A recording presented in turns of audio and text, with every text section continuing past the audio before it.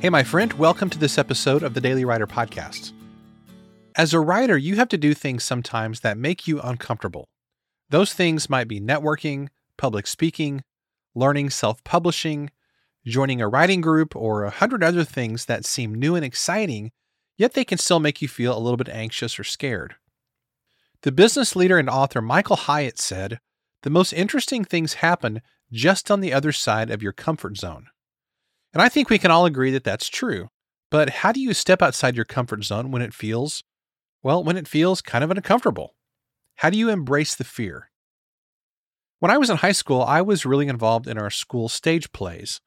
And when you're an actor, you embrace the idea that you're becoming another person. You put on a costume and you magically take on that person's identity. And this can also work in trying to move past your fear. So the next time you have to do something that makes you feel uncomfortable, try doing this. Play a version of yourself who's brave.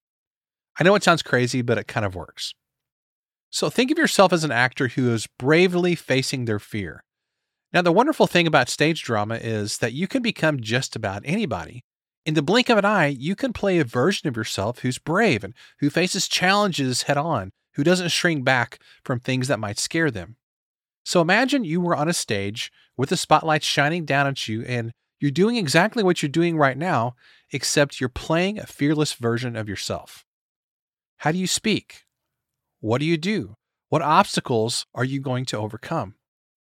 Now, I know all this sounds kind of crazy, but it's true. When you pretend that you're a brave version of yourself, it's a fun and effective way to demolish fear and get on the other side of your comfort zone. Here's your daily question. Think of a scary situation you're facing right now. What does the fearless version of yourself look like, sound like, and do? Thanks so much for listening to today's episode. For more, you can visit us at dailywriterlife.com. Thanks, and I'll see you tomorrow.